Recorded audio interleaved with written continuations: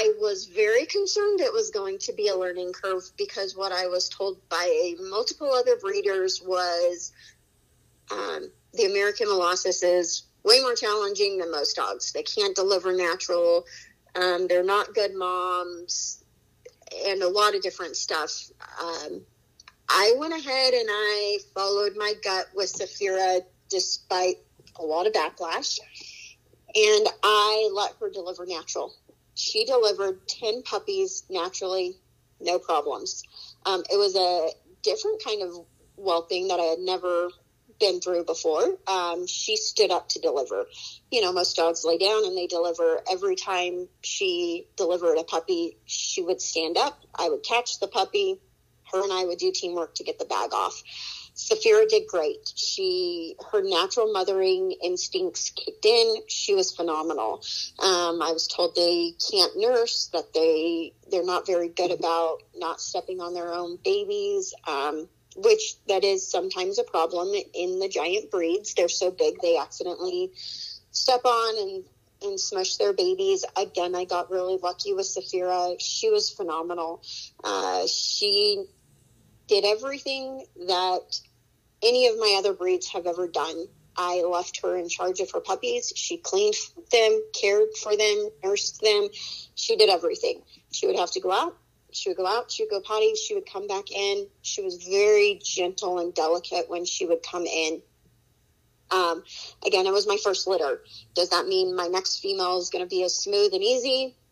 You never know. And that's just a common within every dog. Mm-hmm. You have some moms who are awesome and some moms who aren't. And so Zipporah did great. And the whelping process was really good and easy. All 10 puppies survived every aspect of life. They're still doing good. They were all really strong, healthy puppies that were even pretty functional little guys as puppies, out playing and moving. And again, that's something I do different than everybody else in the American Molossus community. I let my puppies be puppies. Most people kind of keep them in, and I think that's just because these dogs are incredibly valuable, and it's a lot to get a litter of puppies. It takes a lot of work, and so most people are kind of like, okay, you're inside, and you don't really come outside, and you stay in your area, and you play, and that's it. Where my puppies were in and out playing when they were old enough. They were going outside and running and playing and being puppies. So for me, the whelping process went pretty traditional to what I've done my entire life. Mm-hmm. So yeah, there's a good difference there. So like my Aussie puppies are 6 weeks old, tearing into stuff, getting into stuff, like busy bodies. Mm-hmm. And they're able to move different than the giant breeds, jump in and out of things. With these giant breed puppies, you do have to be way more cautious and careful of their bones and joints, especially while they're young. So in that regards, I did a whelping box different than I normally do. I didn't have any steps to my whelping box because I didn't want them like falling out of the box and hurting a leg. So everything was more flat in that regards. The whole process almost from 6 weeks to 8 weeks was different for me because with every other dog I've ever had, by 6 and 8 weeks, you're not quite having to worry about feeding them as often. And even with the other dogs, mom still usually is pretty good nursing up until 7 weeks. With these giant dogs, because they do grow so fast, you have to start supplementing in meals for mom. And with Zipporah, 10 puppies, that's a lot of puppies in general, mm-hmm. but 10 puppies, it was taking a lot out of her. So at 4 weeks, I started supplementing, where I wouldn't start supplementing until 6 or 7 weeks with any other dog. And supplementing, formula feeding them. So giving them a little bowl to lap up the formula. And then by 5 weeks, I started doing mush to just help them get a little further. Again, with the Aussies, I don't even do that till 6 or 7 weeks of age because they're doing pretty good. And then the amount of food that those guys go through was insane. I was going through 70 pounds of dog food a week for 10 puppies. And I am a firm believer in like good quality dog food for these guys, especially what they're supposed to be eating. And so my guys are fed the Royal Canin giant breed puppy food because there's like one giant breed puppy food out there, which is Royal Canin. And then I did a substitute of Purina large breed puppy in there as well. And the eating was a lot. And, you know, most puppies, a couple of meals a day from 6 to 8 weeks, they're good. Breakfast, lunch, dinner, maybe a snack in there. These giant breeds were still on a pretty much 3-hour rotation up until about 7 weeks, at which point they finally could go 4 hours without eating. So that was new, and that was completely different. The mentality of the puppies, I'm used to litter box and potty training puppies. These guys were a little bit harder to litter box train than any other dogs. But they got it. It took longer, but they got it. And with the giant breed dogs, you have to understand their developmental stages and markers are different than your normal dog because they do take longer to mature. They're at a slower pace. So I was expecting X, Y, and Z, which my Aussies and everything else had done. And these guys were a week behind. It was just kind of, okay, this is how you guys are. You guys do grow slower. You're not up and moving as fast as everybody else. My Aussie puppies are getting in trouble at 3 weeks old. These guys weren't really moving or doing anything until 4.5 weeks. So there is a difference between giants and like large breed, small breed dogs when it comes to developmental markers on these puppies. That is definitely an issue that I have seen in the breed as well. Pushing too much too fast. And that's in regards to a lot of things. But definitely with the weight and the development, these guys, in doing research with the Neos and the English and just giant breeds in general, you know, there's always a consistent saying of let them grow slowly. Let them mature at the rate they need to. A lot of different breeders are just kind of trying to pack on the pounds and supplementing them more than what should probably be occurring. Puppies should be on a puppy diet, not fed an extreme athlete dog food. That's kind of like giving a kid steroids and thinking that by the time the 6-year-old's 15, he's going to be a normal 15-year-old. It's not okay. It can't happen. So making sure that these guys are just taking their time to grow and mature appropriately, that is an issue. There are supplements being given to the American Molossus. You know, a puppy shouldn't need to be on formula past like 10 weeks is kind of pushing it to continue to have them on formula. There is a general idea that these dogs should be on formula or milk replacer, lamb replacer, goat replacer, whichever one, until they're 2. And again, that's just kind of, it's causing dogs to grow too much too fast. And with a breed that is already predispositioned to hip dysplasia, elbow dysplasia, joint problems, it's not a good combination. So, same thing as I did with my puppies. I like the Royal Canin giant breed dog food. I also like the Purina Pro Plan Focus. I've gone through multiple different dog foods trying to kind of play around and see what I thought would be good for these guys, because they do grow pretty fast. And my mom's tried some stuff and I've tried some stuff, but it seems like the Royal Canin in conjunction with the Purina Pro Plan has been a really good diet for mine. There are other breeders that have their dogs on a raw diet, and I commend them. I'll be honest, I'm lazy. That's too much work to feed a giant dog a raw diet. That's like 30 pounds of meat a day. I have a very, very busy life, and cooking for my family is a lot. Right. Then having to come in and cook for a bunch of giants, yeah. I do dog food. I do sometimes add like canned wet food in there, the Purina venison, just to give them a little extra treat. But other than that, mine stay on kibble, and they stay on the kibble as recommended for giant breeds. That is one thing I love about Royal Canin is Royal Canin puts a lot of science behind their food and research, and they're constantly growing and expanding and learning with the Royal Canin. And so these giant breed formulas are made for giants. And so it helps them grow. And, you know, most puppies, large breed, you're taking them off of a puppy food at about a year, and you transition them to adult.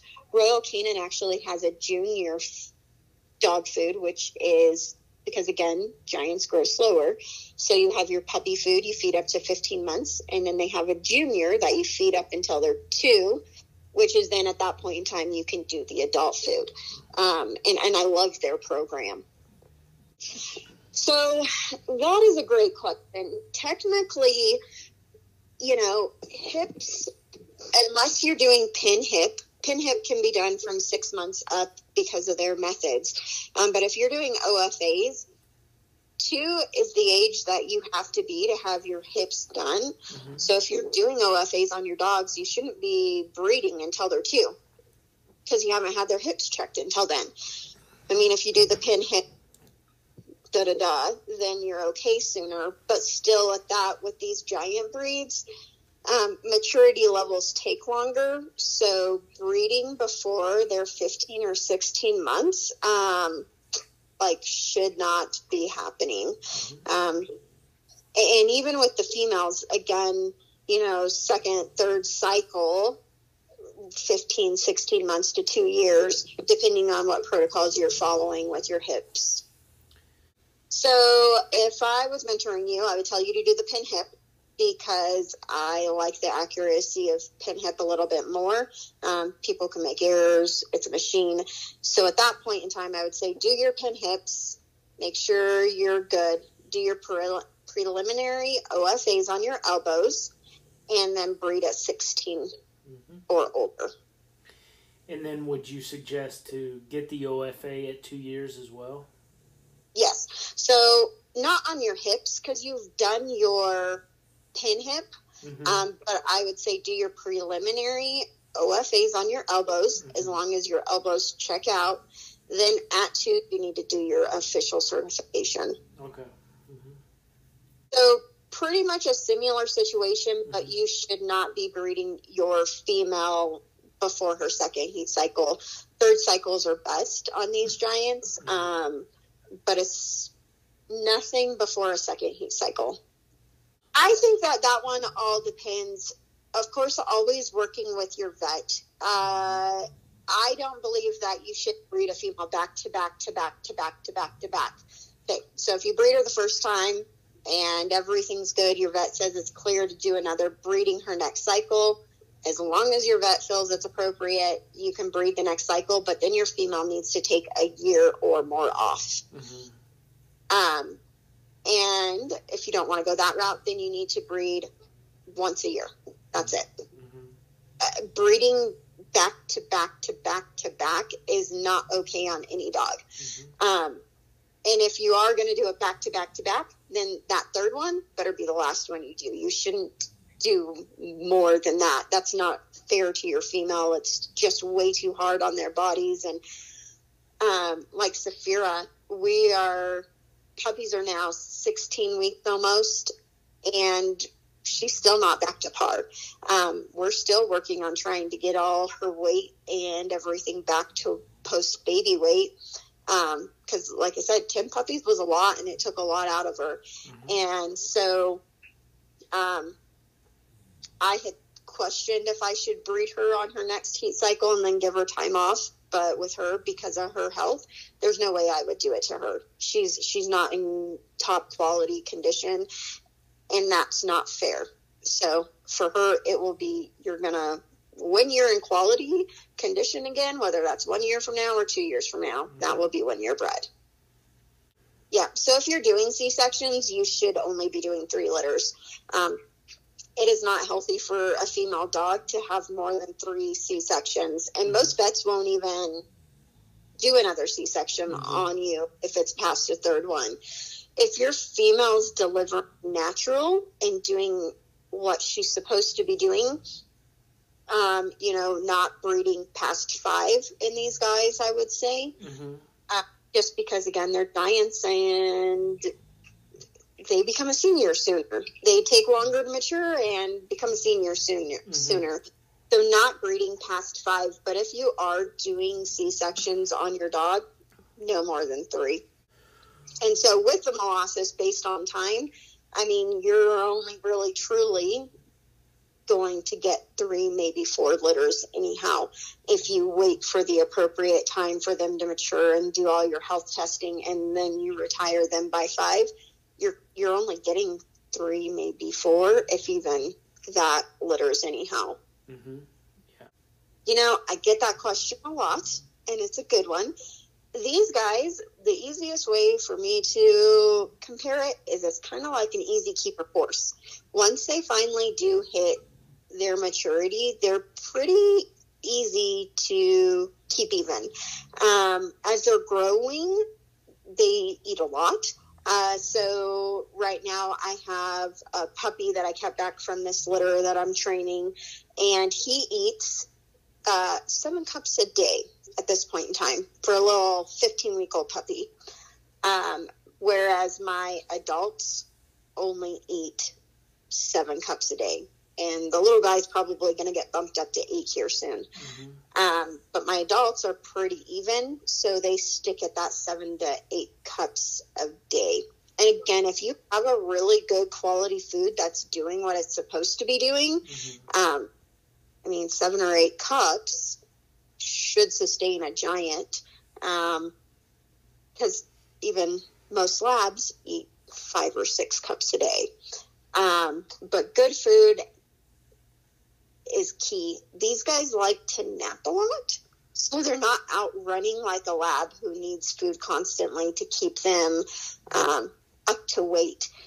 These guys kind of run and play for maybe an hour, and then they sleep for 3 or 4 hours and then play for another hour. So they're not burning off the calories like other dogs who are super active. They don't take as much to sustain. Up until they're sustainable, yeah, you're feeding a decent amount. Puppies can eat 8 to 10 cups up until they're a year or more. My puppies eat 3 to 4 times a day, just kind of depending. If they've been out playing, then I bring them in. I give them a little extra snack to help keep up. But my adult dogs, they only eat twice a day, breakfast and dinner. This is where my trainer brain comes in, because I love sports and I love sport dog stuff. So I would really love to be able to see the American Molossus out there competing in, rally, obedience. Now, so that doesn't mean they're going to win. They're not fast. Their sits are not going to be butts on the ground in 2.5 seconds. They take their time. But they're really smart dogs, and they're really willing to work. So I'd love to see them out there doing obedience and doing rally. Of course, they're way too big to do agility. One sport that I really love is called parkour. And these giants can do parkour. And there are a couple different parkour associations for dogs. The one I use is the International Parkour Association. And they do have different levels and titles that these giants can accomplish, no problem. I'm the crazy person who paddle boards with my giant dogs too. So I take my dogs swimming and I put them on paddle boards, and I love it. Like, these guys are fun and well-rounded to do things with. Again, as long as they're functional. I mean, I love hiking with them and seeing them out and about and actually doing things. But at this point in time, conformation is it. I have done scent training with my dogs. Saphira does shed hunting, and we do barn hunt. My other two Molossus did not do very good with barn hunt. They did not like the rats, so they would run from the rats versus Yep.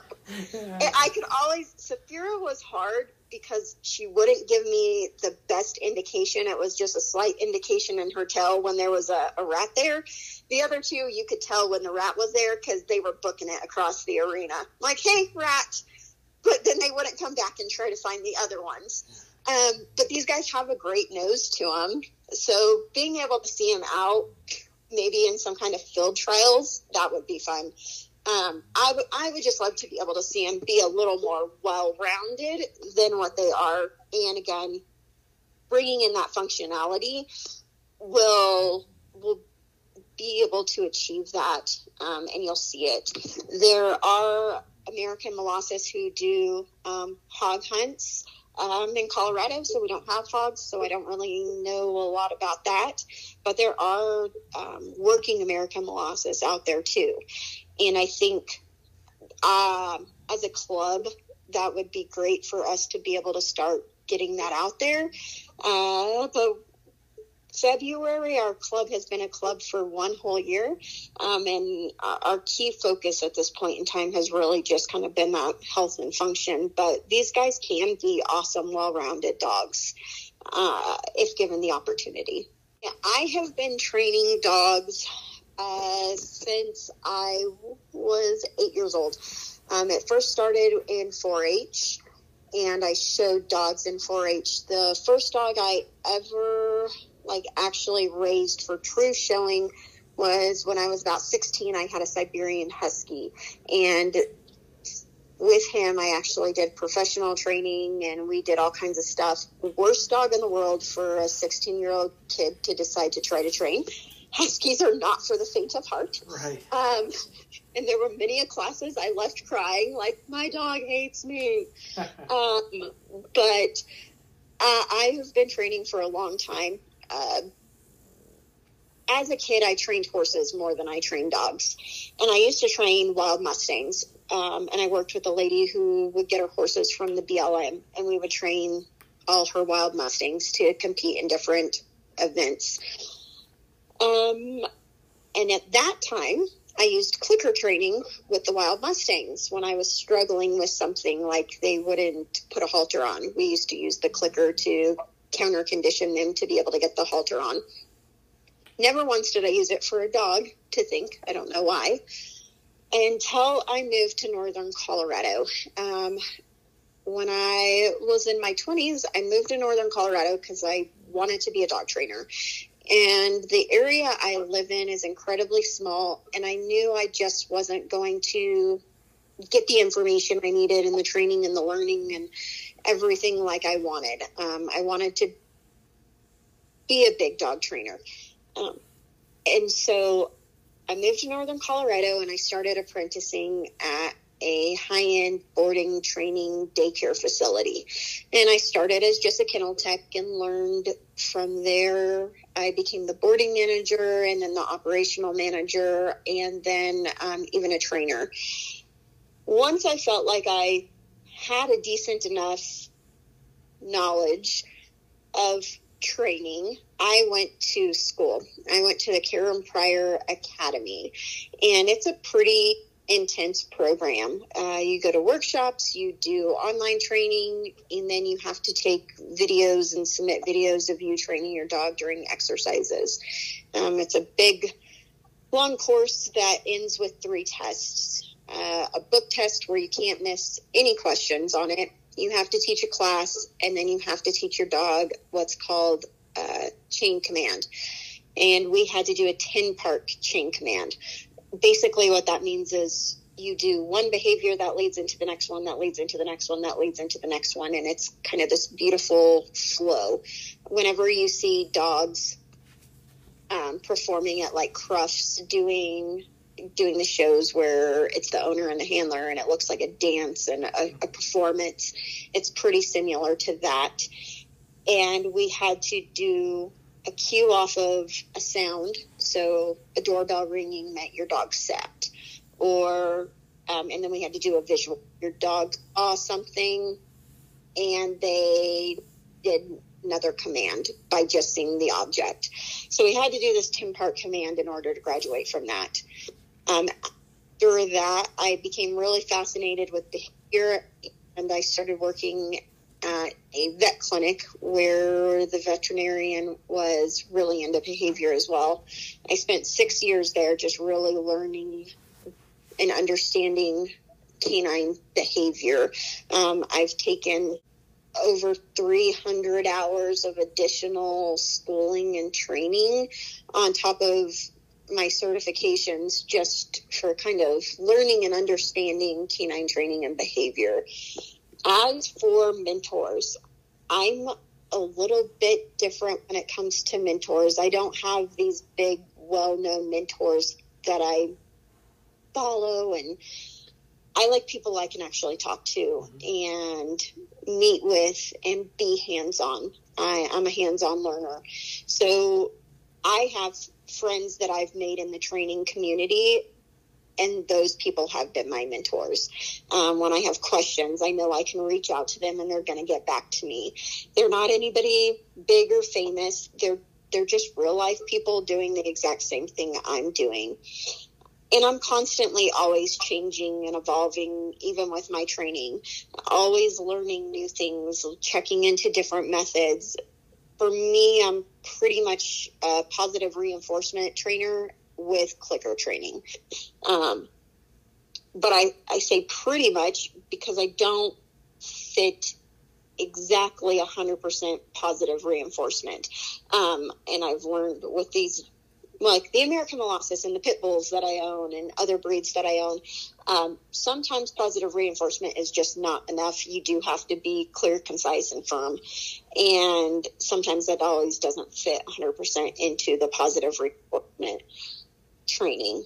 But I have other trainers that I constantly am working with and follow and talk to, and those are my mentors. For me, the second my puppy is 8 weeks old, I'm out and about. Of course, being a veterinary technician, I understand that there are protocols for vaccinations that you should follow, so I'm a little more cautious. I don't go to dog parks and I don't go to heavily populated areas with dogs, so that I'm concerned about picking up anything infectious or contagious. But I do a lot of socializing. I'm pretty lucky because I am a dog trainer. I have people coming to me for classes and puppy playtime, private lessons, board and trains. So I have a constant flow of socializing that I'm able to do with my dogs. I really like to take puppies to Home Depot while they're puppies. It's just a lot of sights and sounds and people and things moving. Sometimes you see a dog there, sometimes you don't. But it's great socialization. Again, socialization and training is key with this breed. So getting them out while they're small. When you follow the vet protocol of don't take your puppy anywhere till they're 16 weeks, it's really hard with dogs in general, but especially the American Molossus. by 16 weeks, you're looking at a 50, 60-pound dog, easy. Mm-hmm. And a 50, 60-pound dog who puts on the brakes, good luck moving it. You know, it's going to be quite a show for somebody to watch. So for me, I really like my dogs right away to be out learning. Again, being cautious and aware of not only like our surroundings for contagious or infectious diseases, but also keeping it minimal because, again, joints and bones. You don't want to make your puppy walk too much too fast. That's not good on them. So we go to Home Depot, we go to Murdoch's, we go to Tractor Supply. We might do a couple rounds around the smaller stores. Home Depot, we usually do one little round. Usually takes 2 hours because we're walking and then stopping and people are petting the puppies and we're talking to them and talking to them about the breed. And then we move on a couple steps and then we're stopped again. But getting them out and getting them socialized, that is like the biggest thing I can tell people from a breeder and a behaviorist, making sure you have a well socialized dog, taking them to, you know, when life is not COVID, you know, taking them to parades and events and, you know, they're having a big barbecue, because Colorado's supposed to be a no meat day, March 30th, and they're having barbecues everywhere around Colorado. So I'm going to go to a bunch of different barbecues and take the puppy with me so I can get him out and about and socialize him, and probably take one of my adults as well to get Ty or Saphira out and about for some socialization, and keeping it. These guys need that constant socialization. You can't just socialize them as a puppy and then take them home and leave them home and think that they're going to be okay with anybody and everybody who walks in. These guys need that constant reassurance from the owners that people and different people are normal and it's okay and we can accept them. Their territorial instincts and their guardian instincts kick in. So keeping that flow of socialization constant. Again, leash manners at like 8 weeks, because trying to drag a 60-pound dog is not fun. At 8 weeks, they're 20, 30 pounds as it is. So trying to drag a 20, 30-pound dog is not fun, but it's a lot easier than 60 pounds. Mm-hmm. So leash manners right away. Basic obedience, sit down, stay. Just having all of these commands pretty much ready and in your back pocket. My dogs, I have my children train them in different classes that I have. Depending on what level they are, they go into a class and still work and still train. Saphira's 18, almost 19 months, and I still put her in dog classes. We're still continuing that training with her. Mm-hmm. And I feel with this breed, that is vital. They will take the upper hand if allowed to take the upper hand. If you treat them kind of just as a lab, things are not going to turn out like a lab. They will become bossy. They will become pushy. Mm-hmm. And most of these dogs weigh more than a lot of people. So having a 200-pound dog boss and push you around is not okay. It's not acceptable. So you have to be constant with them. There is no gray. It's always black and white with this breed. So I love training, and I can't stress enough to people with this breed: train, socialize, train, socialize. Mm-hmm. It is really hard to gauge these dogs based off of my children, because I've been a dog trainer my children's whole lives. Mm-hmm. My kids are not your traditional children. My kids have a more of an understanding than most just pet owners. Mm-hmm. So it's hard to gauge with my own children. My sister has kids, and they're not quite the same as mine. And these guys do great. Now, there is that prey drive in some of them. So the hooting, the hollering, the screaming, the yelling, it kicks in that working dog. And so that, again, is why you have to have that socialization and that understanding that those things are okay.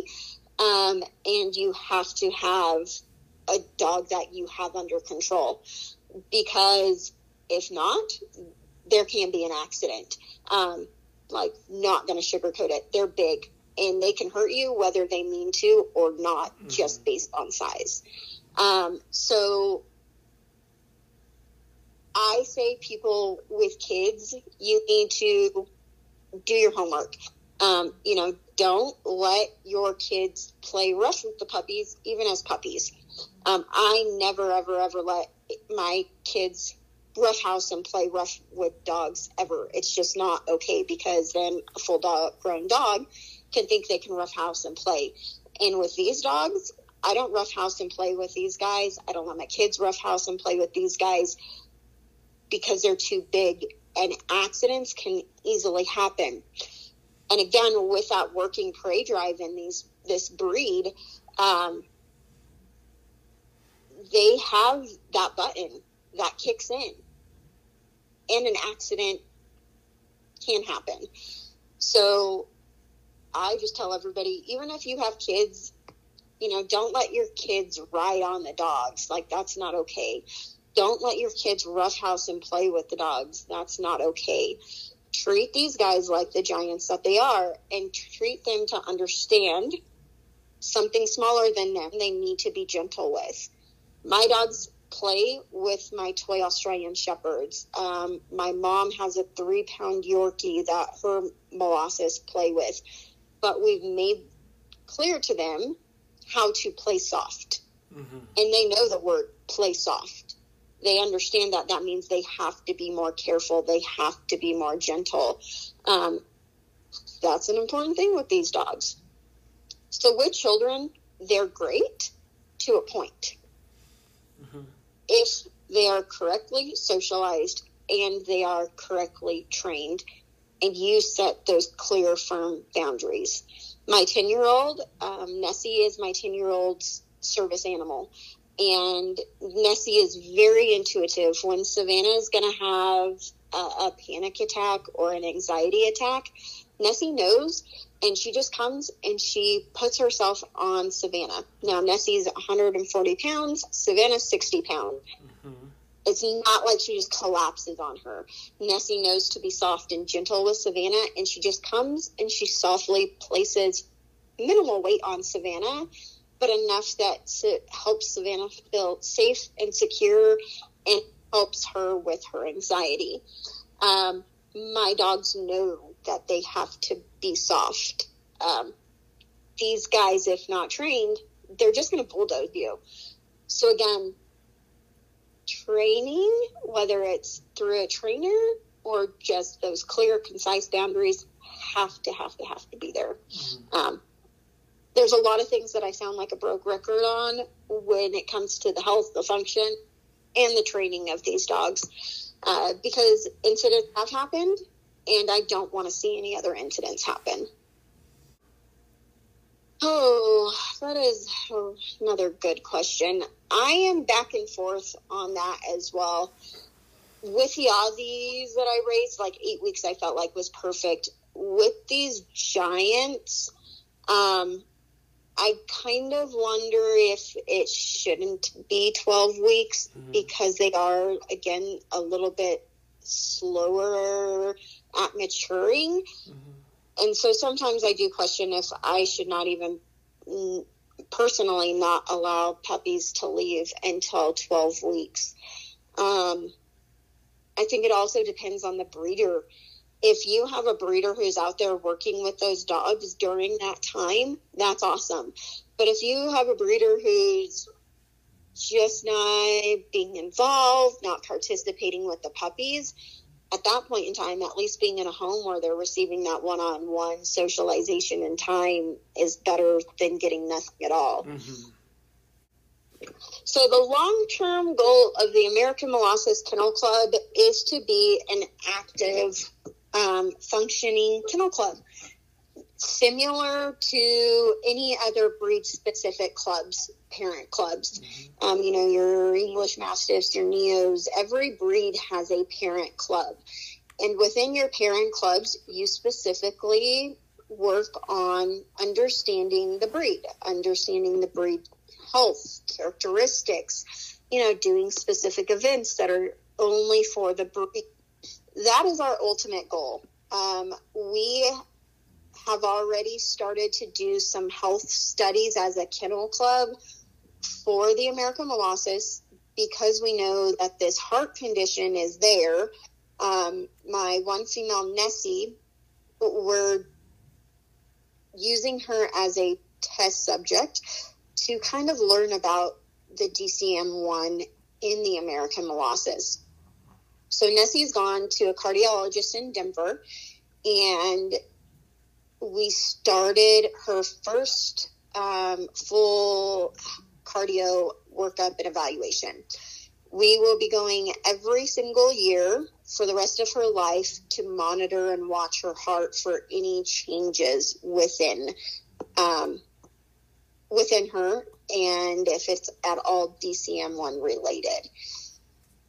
We would all love to be able to truly understand more health and genetics behind the American Molossus, but this is going to be political, kind of, and I apologize.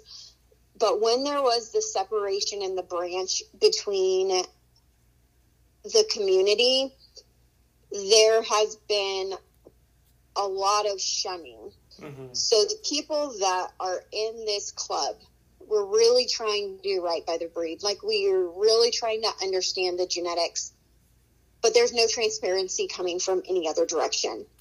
So we're only able to talk amongst ourselves about what we see and what we know, but we're not getting the breed as a whole. So we're in a standstill. Every day we learn new things. I learned new things yesterday. I had 2 people who used to not talk to me because of the public backlash I've received from other breeders in the community. They weren't talking to me. Then when it came time for assistance and resources, the doors got shut on them. So they came and they talked to me for some help about, temperament and health stuff. And so every day I kind of learn a little bit more, and I share it with everybody within our club. But the lack of transparency is making it hard. But I would really love to be able to communicate and understand the breed, because that's the only way anything is ever going to get done. And so as a kennel club, that's our hope, but it's real slow going.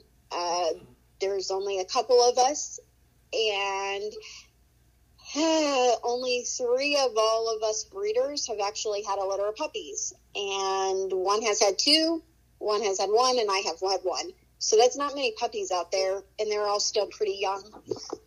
So health research is not going very far at this point in time, but I would love to be, all of us would love for the kennel to be what it's supposed to be, and us to be able to dedicate funding towards research for the breed when it comes to known genetic temperament issues. We would love to be able to hold educational events for the public. Love to have a breed specialty show so that we can get the dogs out and seen out in public and how they show and move and do things. As a breeder, pretty much a lot of my goals are the same for that. I have always raised dogs where they went to homes, and I'm family with those homes still. I've got clients that are some of my best friends now because we made friendships in selling a puppy. Mm-hmm. That's why I do what I do. I don't breed to make money because, are you kidding me? Like, as a breeder, anybody who's a breeder knows money is not made when you do it right. So lasting relationships, bringing happiness to people because they have an amazing dog that they got what they wanted, that's what I want for my program. But to do that, I have to understand the health, the functionality, the temperaments, the traits behind these dogs. And so that's where a lot of my program goes back to the American Molossus Kennel and just trying to help the breed in general. We really have to focus in on understanding the breed to be able to be a proud breeder of the breed. You know, people being able to just openly talk about what they see in their dogs is important. Luckily for us, both of those breeds have been around for so long. You can find all kinds of educational information on them, seminars, webinars, research programs that specifically work with the Mastiffs for like cystinitis and neos with stuff. So at least there's a lot of research there. So that's awesome to be able to go back to their research and see how things are being handled within each different breed. The more important thing at this point in time is people working and communicating openly together about the American Molossus so we can start to be able to deliver the same kind of information. So I know that there have been breeders who have talked about it, but that's all that it's been, is kind of a whisper in the wind. Sometimes, honestly, I wonder if not finding a breed that carries the exact same traits as the other two would be good to kind of counterbalance that. But a lot of the giant breeds have a lot of similar health issues. Right. Yeah, no, and I feel the same way. I don't want to scare anybody off from the breed, but you have to be transparent. Yeah. Like, in any breed, in any dog, every dog has their issues. Not one breed is perfect. But you have to be able to truly be transparent with people and talk to people openly about what they're getting. The American Molossus is not for everybody. It's just not. And people have to understand that. And, you know, if you're selling a first-time dog owner an American Molossus, you know there's going to be problems. It's just the breed. And that's why they have categories for dogs. Okay, this is a good first-time dog. This is a great dog for somebody who has experience, or this is a dog who is only for somebody who knows what they're doing. I mean, every dog has a category, and these guys definitely fit into the, you got to have a little bit of a clue what you're doing in order to own one of these dogs. So same thing, not trying to scare anybody off, but transparency needs to be key, and people need to understand what they're getting themselves into. Quite truthful and quite honest, there was so minimal information when I got involved. I wish I would have known half of the stuff I know now. Would I still have changed the breed? Maybe not. I don't know. I love my dogs, I really do, but it's hard to be a breeder and do things right with the lack of information. As a pet, and doing these guys just as a pet, heck yeah, I would do it all day long. As a breeder, it is an incredible challenge. It is trying, it is challenging, and it takes a lot out of you to try to figure it out, work it out, and then deal with the politics that has come from all of it. I really love European Dobermans. Yeah. I really have a soft spot in my heart for European Dobermans. There's just something about them. Yeah, definitely. How about a small dog, 25 pounds or under? This is going to sound funny. I would totally have a Papillon, only because they're ridiculously smart and incredibly athletic. And again, I love sports, dog sports, and out of all of the little dogs, Papillons seem to be the most athletic, fun little dog. So they're definitely probably like the underdog most people don't think about. Yeah. But when it comes to traits and characteristics, they are incredibly smart, willing dogs. I have never trained one or worked with one, but I have trainer friends that now have them, and the things that they accomplish with their little Papillon, I'm like, man, that's pretty awesome. Yeah, no, I agree with you. Any last words that you want to convey that you think we haven't covered? Always research into anything that you want to get into. Even with the American Molossus, I know there's not a lot out there, and even for somebody like me, there's not a lot out there. But don't fall in love with the fantasy behind the breed. Really, truly reach out and research and do the things that you would do with any other breed before getting yourself involved. It's just always important to know what you're doing. And I fell in love with the fantasy and the idea behind the story, and I bought into it. But I wish I would have known more. Mm-hmm. So always just research, and don't take this whole podcast as don't do the breed. They're awesome. I love them. I wouldn't trade them for the world. But just make sure you know and you understand what you're getting yourself into. Mm-hmm. Out of the ashes we will rise, taking revenge on those we despise. Under our flags and keep on fighting. We can see a phoenix rise.